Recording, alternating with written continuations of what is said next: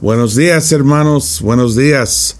Soy Roberto Carrillo, aquí estoy en Los Ángeles, California, en el estudio Metro Vision, aquí hablando y animando a mis hermanos en todas partes. Primero quiero saludar a los hermanos aquí en Metro y mis compañeros de la región aquí, pero también todos mis hermanos en la iglesia aquí en Los Ángeles, en los ministerios españoles que se llaman Las Américas.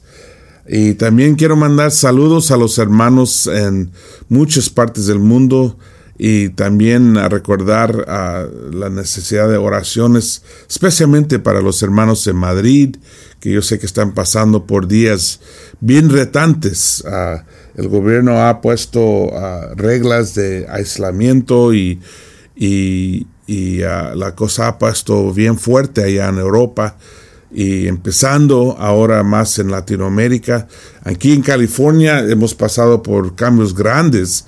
Aún ayer el gobernador de California puso restricciones que nadie debe salir de su casa si no es para algo absolutamente necesario, como tiendas de comida, restaurantes, farmacéuticas, cosas, hospitales, cosas así, y todos deben quedarse en casa, que es algo que jamás hemos visto, jamás hemos pasado. Y yo sé que en Madrid ya lo han estado pasando y aquí en California lo estamos pasando, y también y me imagino que esto va a llegar a todos los países de Latinoamérica. Entonces, también quiero mandar saludos a mis hermanos en México, en Centroamérica, Jaime allá en El Salvador, yo sé que estás viendo, y también en Bolivia y yo no sé dónde más. Mándame saludos, por favor, déjame saber de dónde están viendo estos programas que estamos poniendo. Estamos en una cuarentena bastante fuerte aquí en California y espero que puedo seguir grabando esto, porque tengo que ir a casa de otro hermano de Turnwell para grabar esto, y ojalá que la policía me permite viajar, porque ahorita mismo están diciendo a todos que no deben estar en la calle. Entonces hoy tenemos algo un poco diferente. Yo iba a dar la segunda parte de la clase, pero lo que hice en inglés era un repaso del Salmo 23 y decidí hacer lo mismo en español, porque yo creo que es un salmo poderoso, salmo excelente, especialmente en estos tiempos donde hay mucho temor y hay mucha ansiedad, mucha tensión, y está aumentando diario, ¿no? Si ves las noticias, y está afectando a muchos, y todas las escuelas aquí están cerradas, entonces, y muchos no pueden ir al trabajo, entonces a casas con toda la familia. Y esto es algo distinto, nunca hemos pasado. Entonces, vamos a repasar Salmo 23. Yo di el reto a los que hablan inglés y quiero dar el mismo reto a los que hablan español de memorizar este salmo. Lo di en inglés el lunes, no recuerdo si lo di a los que hablan español, entonces no vamos a repasarlo hoy, pero vamos a repasarlo la próxima semana, a ver si lo has memorizado. Ya lo memoricé en inglés, pero me di cuenta que no lo he memorizado en español, entonces yo voy a tomar ese reto también. Pero vamos a repasar Salmo 23, que yo creo que es un salmo importante para nosotros. Sí. Primero, es el salmo del pastor y las ovejas, y me hace pensar una vez cuando empecé en México y yo empecé a hablar de los pastores y ovejas, pero lo dije mal, porque en ese tiempo estuve empezando a aprender el español y yo dije el pastor y abejas y hablé mucho de las abejas sin darme cuenta de que no eran ovejas. Mira, este salmo es un salmo clásico, ¿no? Que muchos lo tienen como una pintura o algo así. ¿Por qué? Porque es bien inspirante. Y yo he leído varios libros, desfortunadamente los conozco en inglés, pero a lo mejor está en español, porque este libro es un libro clásico, se llama El pastor mira a Salmo 23, y escrito por Felipe Keller, Keller. Y yo me imagino que esto está traducido porque como es clásico. Y también uno de liderazgo como pastor, dice que huelen como ovejas. Y yo casi estoy seguro que esto también está en español por un señor que se llama Lynn Anderson, Anderson. Anderson, y los dos son libros buenísimos. Aprendí mucho de ovejas. Además, el hermano que me está ayudando con grabar esto con video, Turnwell, él es de una familia que ellos tienen una finca, tienen muchas ovejas. Allá viven en Alaska. Entonces yo le pregunté, dime lo que sabes de ovejas.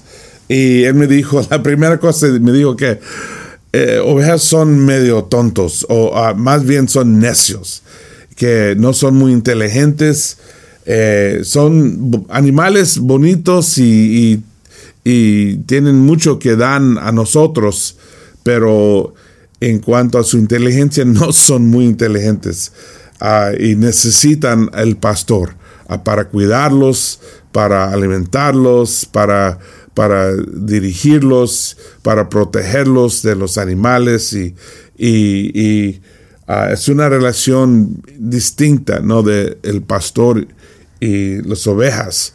Entonces hay mucho que aprender. Entonces vamos a empezar aquí en Salmo 23, versículo 1, dice: el Señor es mi pastor, nada me falta. A mí me encanta cómo empieza con una verdad, ¿no? Primero diciendo, el Señor es mi pastor. Y en el hebreo dice, Yahweh es mi pastor. O más bien, es en participio presente, creo que se llama en español, el tenso de que significa algo que continúa, ¿no? El Señor me está pastoreando o me está cuidando. Y dice, y por eso nada me falta. Y eso es una frase, un dicho fuerte de que puramente por el hecho de que el Señor Yahweh me está cuidando, nada me falta. Eso es una convicción que nos puede ayudar en toda la vida, ¿no? Y así empieza. El Señor es mi pastor, nada me falta. En verdes pastos me hace descansar, ¿no? Que el Señor nos hace descansar. Él sabe, Él conoce nuestras necesidades y Él sabe cuando necesitamos descansar. Él sabe cómo estamos emocionalmente, físicamente, qué estamos pensando, qué estamos sintiendo, espiritualmente, cómo andamos. Y eso es tan importante. Y muchas veces nosotros nos descuidamos, ¿no? No nos cuidamos físicamente o emocionalmente o espiritualmente. Él sabe y nos hace descansar. A veces el Señor nos para y dice, mira, sentate y descansa, ¿no? Que es tiempo de descansar y para cuidarnos. Dice en verdes pastos, en el hebreo dice donde hay mucho pasto, es decir, en lugares donde podemos descansar. Y en inglés o en hebreo dice que nos hace descansar, o es decir, que de descansar.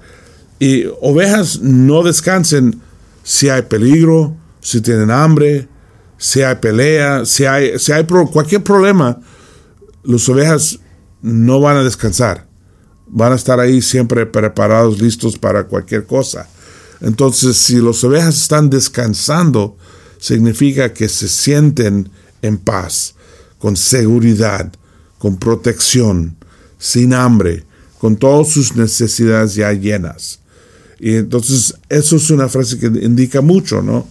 En verdes pastos me hace descansar, junto a tranquilas aguas me conduce, ¿no? Que tienes una visión, ¿no? de agua tranquila, de un lago o un lugar donde es tranquilo. No un río corriendo rápido que si el oveja cae en el río se muere, ¿no? Sino un lugar de calma, donde puedes tomar si tienes sed, beber un poquito de agua y descansar. Y yo estuve viendo un programa hace un tiempo donde estuvieron hablando de que cuando hay agua, el agua produce algo, un químico en el aire que nuestros cerebros responde a eso y nos hace descansar, nos da como un sentimiento de paz. Y yo pensé, bueno, por eso siempre queremos fuentes o ríos o lagos, porque hay algo ahí que nos da paz, tranquilidad, ¿no? Y dice, junto a tranquilas aguas me conduces. Señor nos quiere llevar a encontrar esa tranquilidad, pero tenemos que estar siguiéndolo, ¿no? Tenemos que estar escuchándolo. Tenemos que calmarnos y ponernos nosotros tranquilos y escuchando. Y yo creo que especialmente en tiempos como lo que estamos pasando ahora, como está afectando tanto al mundo, y hay padres que están preguntando ahorita qué hacemos con los niños porque tienen miedo, porque están asustados o no entienden lo que está pasando. Y siempre Michelle y yo hemos enseñado de que si los padres están tranquilos y bien espiritualmente, van a estar bien los niños, porque ellos reciben la energía de los padres, ellos son impactados por los padres. Entonces, si los padres están con ansiedad y peleando y tenso, enojados, claro, los niños van a recibir todo esto. Aun si no escuchan las palabras, si no pelean enfrente de los niños, pero si hay tensión, ellos lo van a recibir. Ellos van a ser afectados por esa tensión. Entonces, tranquilos. Ponte en las manos de Dios. Deja que Dios te lleva a aguas de tranquilidad. Él nos quiere conducir, pero necesitamos dejarlo conducir, permitirlo conducir, ¿no? En versículo 3 dice, me infunde nuevas fuerzas. Y me encanta eso, que Él me da la energía, Él me da la fuerza. En el hebreo dice realmente que me voltea. Es la misma palabra que encontramos, por ejemplo, en Hechos 2, cuando dice, vuélvanse a Dios. Esa palabra, o ese concepto más bien, es el concepto de cambiar tu dirección y mirar a Dios y enfocarte en Él. Y en el inglés dice que refresca mi alma.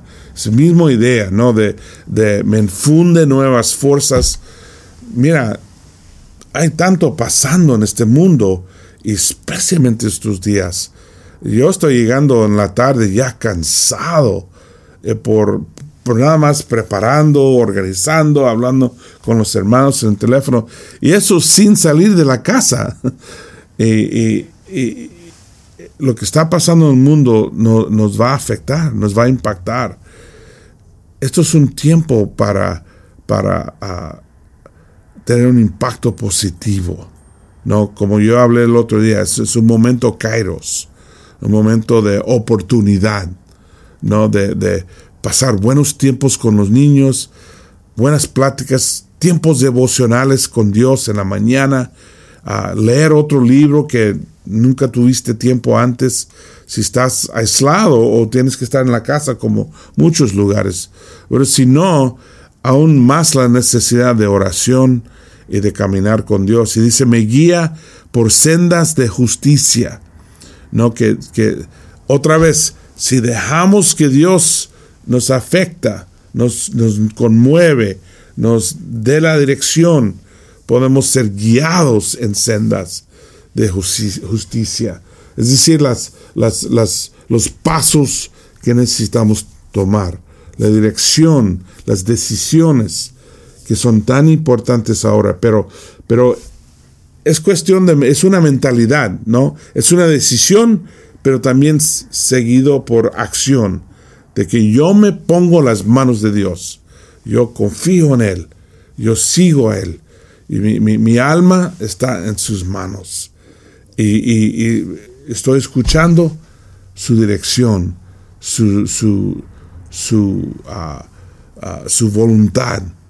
¿Qué es lo que quiere de mí ahora? ¿Cómo debo ser yo? Y en estos días en que estamos en la casa mucho, necesitamos ser llenos del Espíritu, guiados por el Espíritu. Muchos de nosotros aquí en California y en muchos otros lugares como España, todos están en la casa todo el día. Los padres, los hijos, no hay escuelas, no hay trabajo, todos estamos ahí. Y yo sé como padre, yo puedo preocuparme de los finanzas, cómo vamos a pagar la renta o cómo vamos a comprar comida el próximo mes, porque este mes muchos no están trabajando. Y ahí es donde tenemos que confiar mucho en Dios y dejar que Él nos guíe en sendas de justicia. Y dice, por amor a su nombre. Y no me gusta mucho la traducción aquí porque en hebreo es más por el honor de su nombre. Es decir, que Dios quiere que seamos nosotros exitosos. ¿Por qué? Porque nosotros somos su pueblo, somos su gente. Entonces, cuando la gente nos mira y saben que somos cristianos, es importante para Dios que somos buenos ejemplos. No de terror y ansiedad y enojados y quejando, pero tampoco de que no podemos cuidar a nuestros hijos o no podemos pagar la renta. Entonces, por eso, como iglesia debemos estar en muy buena comunicación y animándonos unos a otros y cuidando unos a otros. Esta semana aquí en Metro estamos empezando un closet de comida o como un banco o banco de recursos para los hermanos que si les acaba el dinero, tendremos arroz, frijoles, masa, todo lo necesario para dar comida a la familia. ¿Por qué? Porque vamos a cuidarnos unos a otros. Sabemos que los días difíciles todavía hay muchos más enfrente de nosotros. Entonces Dios lo quiere así, que estemos cuidándonos unos a otros y nosotros llevamos el nombre de Dios en nuestras cabezas. Somos de Dios, entonces debemos ser buenos ejemplos aún en que cuidamos unos a otros. Versículo 4 dice, aun si voy por valles tenebrosos, no temo peligro alguno.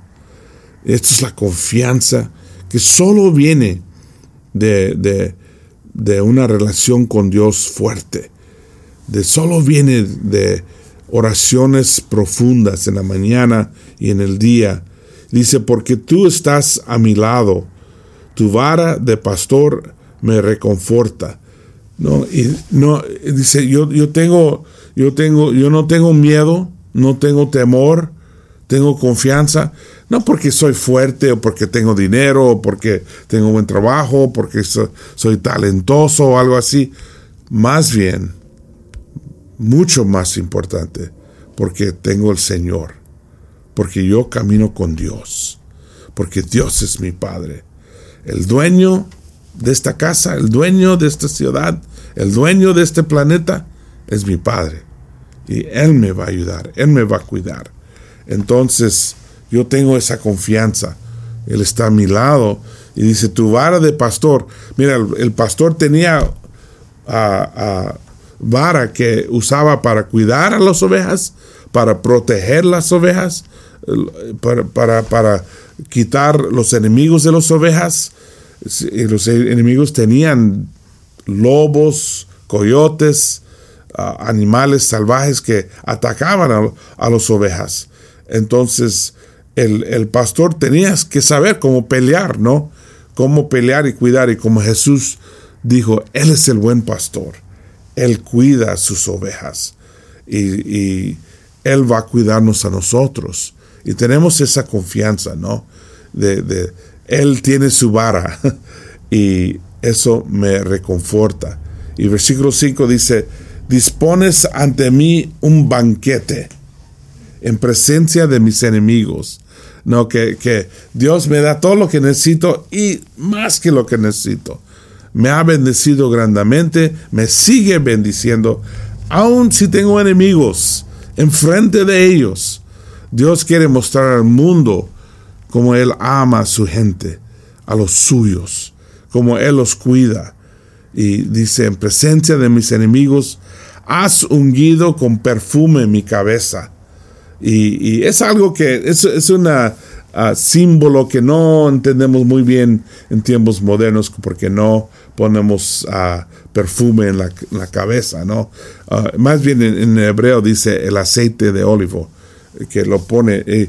Pero para un pastor eso tiene mucho sentido, porque lo que pasa con las ovejas es que llegan insectos y puede infectar a sus caras y sus narices y básicamente los vuelva locos, porque están tratando de quitar los insectos y son como moscas o mosquitos que entran y hasta que ponen los huevos y crecen y los puede volver locos, ¿no? Y las ovejas pegan sus cabezas contra la tierra, contra piedras, y lo que hace el pastor es pone aceite que cubre todo, y le quita esa ansiedad y esa molestia, y le da la oportunidad de ser calma y tranquilo. Y dice, has ungido con perfume mi cabeza. Eso es lo que quiere decir, que me cuidas, me das lo que necesito y me das tranquilidad, y has llenado mi copa a rebosar, ¿no? De que lo que necesito, Él me da. Lo que me hace falta, Él me da, Él me cuida, y me ha bendecido tanto. Y luego terminando, me encanta la manera que termina el Salmo 23, dice, la bondad y el amor me seguirán. Donde yo voy, ahí están. La bondad de Dios, el amor de Dios. Los tengo conmigo siempre. Y si tengo que trabajar en un lugar horrible, si tengo una situación feísima, difícil, si Dios está conmigo. Pero no solamente Dios, su bondad y su amor. Me cuida, me protege, me da a mí amor para poder compartir bondad y amor, ¿no?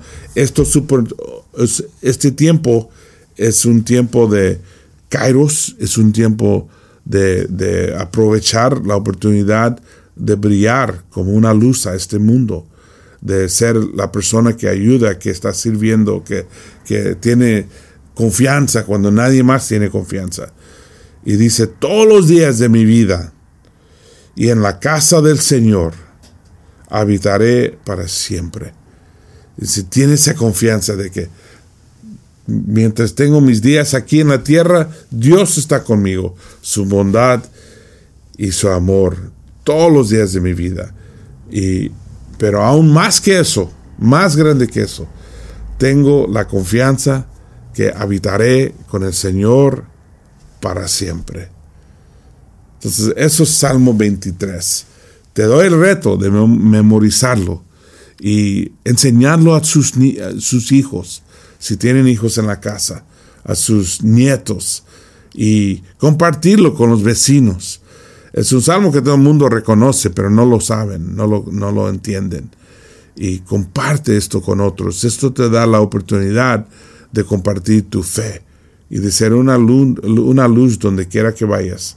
Hermanos, gracias y oremos, por favor, unos por otros, y especialmente para los hermanos en Madrid, en Italia, en China, que han sufrido tanto, han sufrido fuertemente, y yo sé que esto está creciendo y afectando más y más en Latinoamérica. Entonces tenemos ahí días fuertes adelante, ¿no? Y oraciones, por favor, para también los hermanos en el Caribe, y en todas las ciudades grandes donde esto está afectando tanta gente, y para nosotros aquí en California y aquí en la región de Los Ángeles, metro región, que necesitamos seguir animándonos unos a otros y orando juntos. Gracias, hermanos. Gracias por este tiempo juntos y nos vemos pronto. Que Dios los bendiga. Cuídense.